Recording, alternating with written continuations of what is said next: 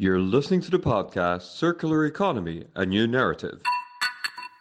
Imagine yourself living in a world where the circular economy is mainstream.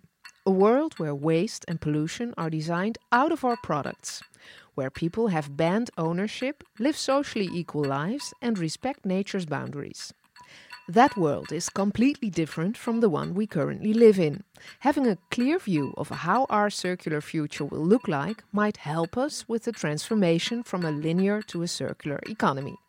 But how do we create this vision when there are no examples from the past, when we have never lived in a modern, circular society, and when it is difficult to imagine alternative post-fossil futures to live in? Rethinking our current world is a challenge. Why is that? And where do you start making the change? Well, you start here with this podcast. Welcome to the Circular Economy, a New Narrative. My name is Annette van Soest. I'm your host and I'm going to take you into the future. My first guest is an expert on the role of startups for the circular economy. According to him, startups play a pivotal role in the transformation towards a circular economy. But he also notices that, despite the many discourses about this topic and the many enthusiastic entrepreneurs, the transition lacks speed. Actually, it's in reverse. So it's time for something new. Researcher at the Copernicus Institute of Sustainable Development, Thomas Bouwens. Thanks. So we have a popular topic, the circular economy, but the economy itself, the circular economy itself, is in decline. You wrote in a paper, we need a circular disruption. What do you mean by that? Yeah, so the concept of circular economy is very appealing to businesses, policymakers, academics, because it's a concept that tries to reconcile the economy and the environment. So there is a lot of discourse going on. But as you said, the global level of circularity is actually decreasing. And that's because this discourse hasn't been yet translated into real-world impact, because it's hard to walk the talk, and there are still many barriers to the implementation of a circular economy. So we need a circular disruption. That's also easier said than done. How can we achieve it? Yeah, so disruption is a radical shift in a market where there are established positions. So take Facebook, Instagram, Spotify, Airbnb. All these companies have in common that they reached 1 million users in less than a year, or in a very limited amount of time. To get to a circular economy, we also need a circular disruption. But of course, the companies that I mentioned are digital. So in the case of circular economy, we really need a systemic change. So we don't need only to change business models and technologies used by companies, but also practices and behaviors of consumers, for example, or policies enacted by governments. And imagination is something that can help us do that, right? Does the discourse about the circular economy lack imagination at this point? Yeah, so imagination can help us do that because the linear economy is so entrenched in our societal values, in our day-to-day habits, that it hinders us from building coherent imaginaries around circular futures. And this lack of imagination actually hinders our capability to change. So imagination can unlock our ability to change by building coherent narratives around which we can develop strategies to implement circular economy. Thomas Bouwens, thank you very much. My next guest is someone who imagines sustainable worlds as a new reality for a living. Professor Urban Futures at Utrecht University, Maarten Haijer. Welcome. Hi, how are you? Why is it so difficult to imagine a circular future? Well, this is actually a very interesting question. I'm amazed by the fact that so many people see the present as the best circumstance there is. We often call that sort of the myth of the perfect present. And that's the same as saying that people have difficulty in imagining that the world could be better. Basically, people think that, climate change, biodiversity loss, it's all bad news. Social inequality rising, the future can't hold nothing but bad. But that has to do with the fact that people don't get a lead into imagining a better world. So it's actually quite a complex question. You have to really think about how people come to their images of the future. How do they come to those images? So basically, if you look around, people are bombarded with images of the future. And so just think of self-driving vehicles. So there are all these images suggesting that that is going to be the future. But obviously, if you think about it, it's an industrial's wish to have these futures with self-driving vehicles that they can sell to you. So there's lots of images of the future. And the thing is how people can actually select images of futures that they want to move towards, so aspirational futures. And our research suggests that it's extremely helpful if people can somehow experience a future. So if there is a location somewhere where you can see what the future may be like. And that could also be very true for the circular economy, places where you can see what it looks like, what it feels like, what the business model of a circular economy could be. Are we fully aware that we need to transform our world? I'm not sure. Has it got to do just with the fact that we have a hard time imagining?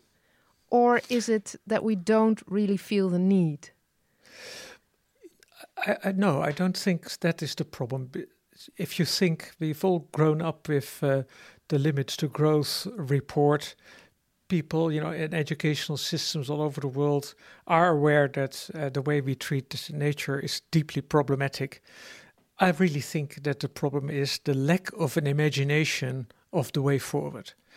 And therefore, I'm also very critical about academics that keep problematizing our situation with their own language, with CO2, nitrogen, biodiversity. I mean, these are all academic words that people do not easily relate to. And for that matter, I think the circular economy runs that risk too. Okay. Can you give an example of how the imagination can help? So what we do in the Urban Future Studio is set up our own experiments, basically, with stakeholder groups, and then see if we can create an image and see if we can then also make sure that coalition becomes a coalition of the willing. And I suppose our most successful example was the so-called Energetic Odyssey, in which we organized a whole big group of stakeholders, including the harbors, including Royal Dutch Shell, Van Oord, the offshore builder, TenneT, the electricity utility company, to imagine an alternative employment of the North Sea for energy generation. And in that imagination, it was a design that people could actually see it, they could stand around it. Mm-hmm. We transformed the North Sea from an oil and gas North Sea into one of offshore wind with 25,000 really big windmills. And so that was an exercise where you could really see over a period, it took us more than a year, that people started to believe that imaginary was worth, working for. And I dare say we are now actually implementing it. Thanks, Maarten. Stay with us. I'll come back to you in a bit.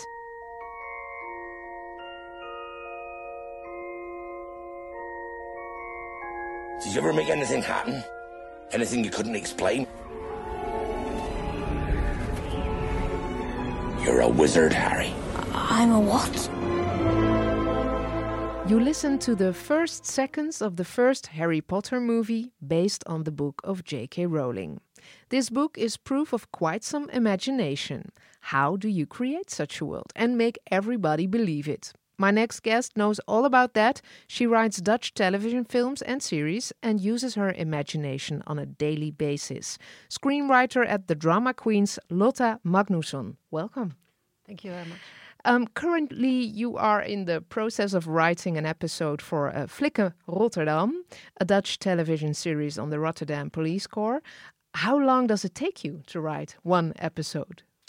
Oh, that's a very good question. It's very much a question of how much time and money there is in the budget. I would say it takes 2 months for an episode. 2 months. Why does it take so long? It seems a long time to me. Maybe that's not the case, but... Now, we need actually to create a crime, a case that's not there yet. We don't base it on a real crime. So we need to create that. We need to make it... a crime that people will believe and want to watch. We need to do our research.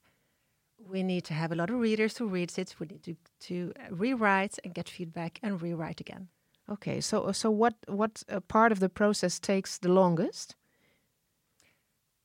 The beginning, to set up the story. The world on the screen, be it the big screen or the television screen, is a world that doesn't exist. But when we watch it, we suspend our disbelief. How does that concept work? Well, yeah, it's a matter of creating characters with emotions that make sense to us and that we believe. That it's based on something we can refer to as human beings. So it doesn't have to be real. You don't have to accept that it's real or not. It's about believing. It's totally about believing behaviors and emotions. So we can create a world that is will never ever be real. We can create any kind of world. We can set any kind of rules and laws. We can create a totally new universe as long as we have characters in it that do actions and have feelings that we can relate to. Yeah. How do you know that your story touches the audience's feelings? How do you know it's right?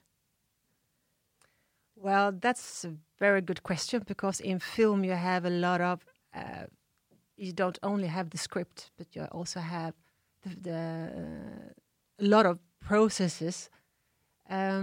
So you actually don't really know until it's finished, to be really honest, if it's a successful story that people believe in or not. Okay, but that's why you have others read the story, read the script, and give you feedback. Yes. Talking of new worlds. New horizons. In a restless search for new opportunities and new ways of living, the mystery and the promise of distant horizons always have called men forward. This audio clip is part of a video about the 1939 Futurama exhibit from designer Bel Geddes for the General Motors Pavilion at the World's Fair.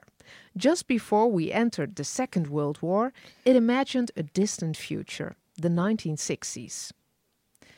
Maarten, Geddes' utopia for GM consisted of a world where everyone owned a car, which was quite unimaginable then. Still, Futurama was a huge success. Why was that? Yeah, this is for any sort of designer or a social scientist. This is an obligatory passage point, the 1939 Futurama.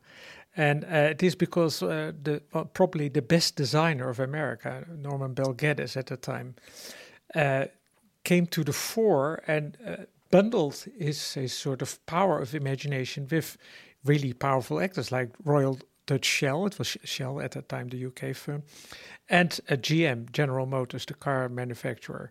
Mm-hmm. And so what they used the stage of a World Expo at Flushing Meadows to really make a stage set in which people could experience the world of 1960. So it was what we call all about experiential futuring. They really walked into that future and sat first around the maquette. But then later on, as they moved through that pavilion, the size of the objects grew, so they became more real. And then they left the pavilion and got this lapel pin called "I've seen the future." So here, this was sort of the whole world of commerce uniting with the power of design and the power, basically, also of theater. And it's a stunning number. It's more than 20 million Americans went through that pavilion, and therefore we used it as a classic case of a technique of futuring. Yeah? So where you engage the audience and do precisely everything you can to overcome this idea that this future cannot be. Yeah? Now, of course, the car, they got it right. The suburbs, they got right. And the high-rise, they got right. But they also had a revolving airport. Well, that's very funny. That never worked. And actually, I don't even know what to imagine when you say revolving airport. So if the wind alters, you just change the runway so that that it fits to the changing wind system. But this, so I think it is instructive as an example that shows how the world of commerce is very creative and very powerful in knowing the techniques of capturing the imagination. And the world of policy, to which I'm much closer, is basically clumsy in that regard. So it's an uneven game, futuring. So if you say we can learn from Bel Geddes, then it's mainly the world of the policy that needs to take an example. But in a very broad sense, because if you think about the circular economy, there are lots of stakeholders who could make their business case, but they don't have sort of the advantage of the incumbent companies that can spend so much. Or if you just listen up to the world of commercial television and how long you have to make one episode, I mean, that is, of course, because you want to test it, you want to make sure that the product works. But that is a sort of an effort that is not present in the world of public policy or, small little startups in the circular economy. They have to compensate that by enthusiasm and by their sheer creativity, I suppose. New horizons, you heard the Futurama voiceover say. That is what we want to learn in this podcast series, to create new horizons. Maarten, how do you do that? So I think that one big difference with the world of 1939 was that was an era in which people were very open towards futuring. So they flocked to that Futurama, also because they had a sort of grim situation in the 1930s, the incredible unemployment after the Great Depression. So people were interested in moving towards the future. That is a precondition we at the moment do not have. As I said at the beginning, it is much more that people are concerned. So my tip is to take much more seriously the worries of people, to acknowledge why they don't want to move to another future. What is it that stands in the way? Because the tragedy of intellectuals often is that they think how to future, but forget to think why people don't want to come along. So then they become... And why don't they, do you think? Well, I mean, the fossil world is not that bad. If you think about the freedom of driving a car, cheap airline tickets for the holidays to Crete or Greece, and many people who have just moved into that luxury of having a car, of having international holidays, living in emerging markets. Well, but also I think in Europe.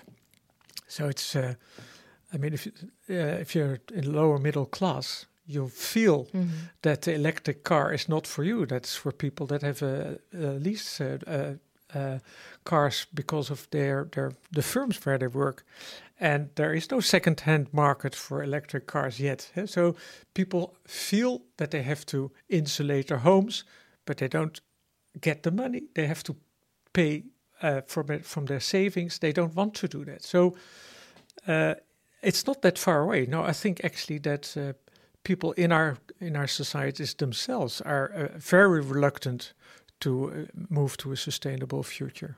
And we should pay much more attention to their concerns. Lotta, where do you start creating new horizons? What do you need as a screenwriter to achieve that? Well, first you need passion and drive to really want to tell it. And you have to have a lot of creativity and imagination to create a world that is not yet existing. And in my work, from my point of view, it's really important to just to play with emotions more than with facts. And again, what I just said recently, it's to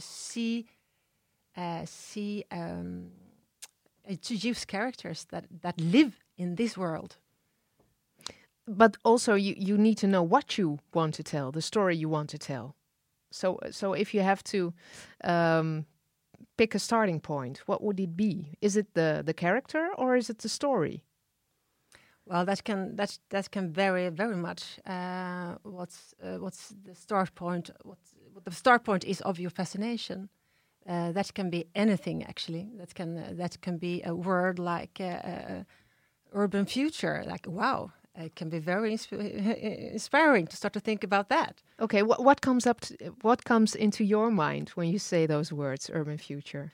Well, I immediately think to make it more. I really think it's still a very abstract world. I would find it really fascinating, interesting to see how does human life look like in a totally new society, as if it's very normal. How do you wake up? How do you set your coffee? What do you do with your trash? How do you pick your clothes out your wardrobe?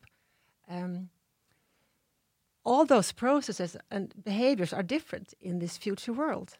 And yeah, I was thinking also we could pick a lot of very famous movies and just reset them and base them on behaviors in the future economy. What would then be different?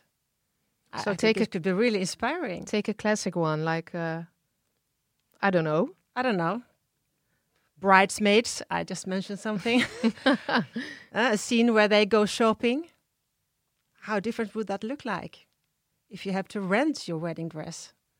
Or just to make an example. Yeah, and not buy a new one. Buy a new one. So what is the one thing we should get rid of immediately when we are creating new horizons? Maarten. Wow. I mean, the fear of experimentation, I suppose. So if we can recapture some sort of fascination with alternatives, I think that would really be helpful. And we can do that. So I'm at the moment really involved in bio-based building. So building with wood, basically. Mm-hmm. And wood has a sort of an interesting sentiment where people do feel that it may be better than, say, buildings of concrete. If we would be able, and I hope we will, to within a year or two make whole neighborhoods out of wood, I think that could actually become a really big hit. That people want to see what does that look like? Because one building in wood is just fancy, but to see precisely as you said, Lotta, that what is it like to live there? What is it like to shop there? What is it like to take your kids to school there? And you could be, in a situation that is the future, right? That is experiential futuring. I think that would perhaps bring back sort of that feeling that experiments, can be a guidance towards the future. And that reluctance really stands in the way. People are fearful. So you have to take away the reluctance, take away the fear. Can you go too far in creating a new world in a sense that people don't believe it anymore? Lotta? No, I don't think so. I think you have a lot of flexibility and a lot of space to create new worlds as long as you can make people feel the story. Make people relate. Yeah, make people relate and don't make it abstract and absolutely not make it like an information story that wants you to tell and wants you to feel with your ratio, but to feel with your emotions. Maarten, can you go too far? I'm inclined to go along with Lotta because Elon Musk, he suggested it is realistic to start to think about living on Mars. By all accounts, it's complete nonsense. But you see that people are interested. They are excited because it's a bold statement and it taps into that latent capacity for people to say, well, let's be bold. Huh? And if you project it so far out of the ordinary world, people apparently have that capacity. Their reluctance is much closer to home. What is it? What does it mean for my everyday life? What does it mean for my wallet? What does it mean for my children? But does that mean that you cannot make mistakes in making believe? Absolutely, you can, and I think that's the domain that I'm interested in analyzing, because it often even minor steps go wrong, and so it is not only about imagination, but it is also about communication, I suppose. So ideally, I think that idea that you co-create a future is powerful. So that's perhaps difficult for television, but for things like the circular economy, it's perfectly feasible. That you constantly respond to what people say about it, and you try adjust your futures. So if you would have one of these neighborhoods of the future in wood, people would respond to that and say, well, I like this, but I don't like that. Well, very easy. Next time you reply to that. And you adjust. And you adjust. That's the right. feedback to adjust your... Yeah, and that is very different from that Futurama, because in those days, designers got it right. So not only Norman Bell Geddes, but Le Corbusier, he said, well, this is my modernist vision of the future. There was absolutely no democracy. He just postulated it, and you either liked it or loathed it. But I suppose in our day and age, if people can speak back, and if you take that into account, it makes for a co-creation of futures. And a democratic process works better. Could work better. Could work better. It's an absolute challenge. It's not at all easy. You just gave the example of the energetic odyssey. I want to ask you, Lotta, can you give an example of what instruments or techniques you use to make your imagined world feel real? Well, drama itself is my instrument, and drama is people, characters who want something, but something they cannot get very easily. And they want to do like a travel to get there, to get to what they want. And during this travel, they realize what they want is not really their need. And at the end, after a lot of problems, troubles, harmers, at the end, they realize that what they want was not what they needed, and then we have a very perfect ending of a good story. Okay, it's almost the same as an Odyssey. Yeah, it is. But is. On screen. On screen. Martin, when you hear what Lotta says, can you relate to that from your perspective? I listen very carefully because I'm, of course, fascinated by your professionalism when it comes to storytelling, which I don't necessarily have. But that idea of a quest is, of course, crucial for, say, our way of telling stories in the West. So the novel is most of the time an individual quest, and it can be, you know, how do I find true love or whatever. And then with lots of events, it's always about either arriving at it or arriving at an insight that it is unattainable. But the subtlety with how you have such a plot evolving, that is of course something we do in public policy and the stuff that I'm doing. We are amateurs, so that's why I really carefully listen and learn a lot during this podcast, which is fun. When do you know, Maarten, when the story or the future is ready to be shared with the audience or with the people?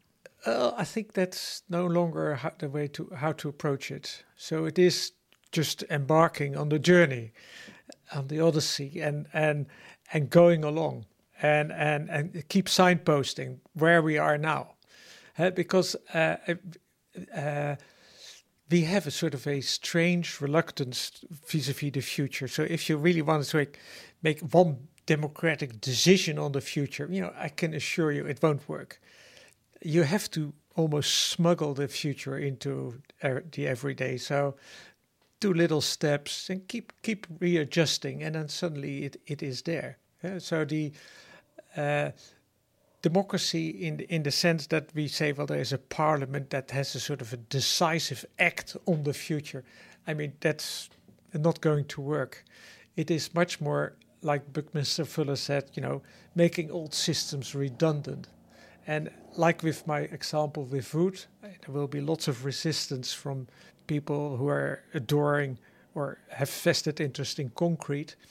But if people start to appreciate that there is something new, then policy will follow.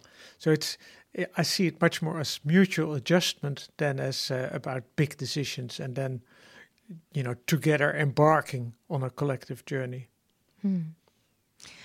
Is there something that you're really excited about to share with us or the audience that's coming up? A new horizon? Well, I gave it away a bit already because I'm obviously overexcited about this CLT. So the idea that cross-laminated timber may be actually the 21st century. And that all these things that we know from the 20th century, like highways, private cars, but also concrete buildings that are too distant from where people live and work, that world will sort of collapse because there is an alternative which is more attractive, and it is about digital because it allows for long distance communication, like in this very podcast episode actually. But it is also nature based, and it just readjusts the complete faulty way in which we have dealt with nature as something you can extract and don't have to think about what you give back. And I think that reconnecting to the power of nature and using that for making new cities will create cities that are in a new way related to nature, will be more green, there will be much more water in it, and the quality of life will just be higher. So we will at some point say, how could we be so silly to think in 2020 that this was the best there is? It's not. And in 2035, I bet some people will say, well, we were really funny in 2020. Yeah. Last question to Lotta. You have experienced that the imagined world is closer than you think because you wrote a script for a series about a virus that struck the Netherlands. Well, we all know what happened, COVID-19. How was it to experience your story in real life? Yeah, that was a bizarre experience and also a sad experience because our setup got the feedback 2 years ago that it was too much science fiction in it and too dark. And yeah, well, reality catched up, unfortunately. But now we are working on a new series. Again, a series that's larger than life, and it's in the future of 2050. And actually, Martin, when I hear you speak about your future cities and buildings, I realize this is exactly what we are talking about now when we are creating this new world in 2050 in Amsterdam. So, Martin, I think you can really help us. We need you to help us create the world that we want to tell our story in. I just see some options here. Martin, how about that? That sounds like extremely good news. I'm really excited about that prospect because we use all these different forms. And as you say, this script writing and television is, of course, such a powerful medium. I would love to explore that further. Really great. Oh, good. Let's drink coffee. We will. We should. Thank you so much. And there's business being done in this podcast series. I'm very happy. Screenwriter at the Drama Queens Lotta Magnussen and Professor Urban Futures at Utrecht University, Maarten Haijer. Thank you. And thank you for listening to this final episode of our podcast series, The Circular Economy, A New Narrative. We hope that we have sparked your imagination about what the circular future might look like and how to get there.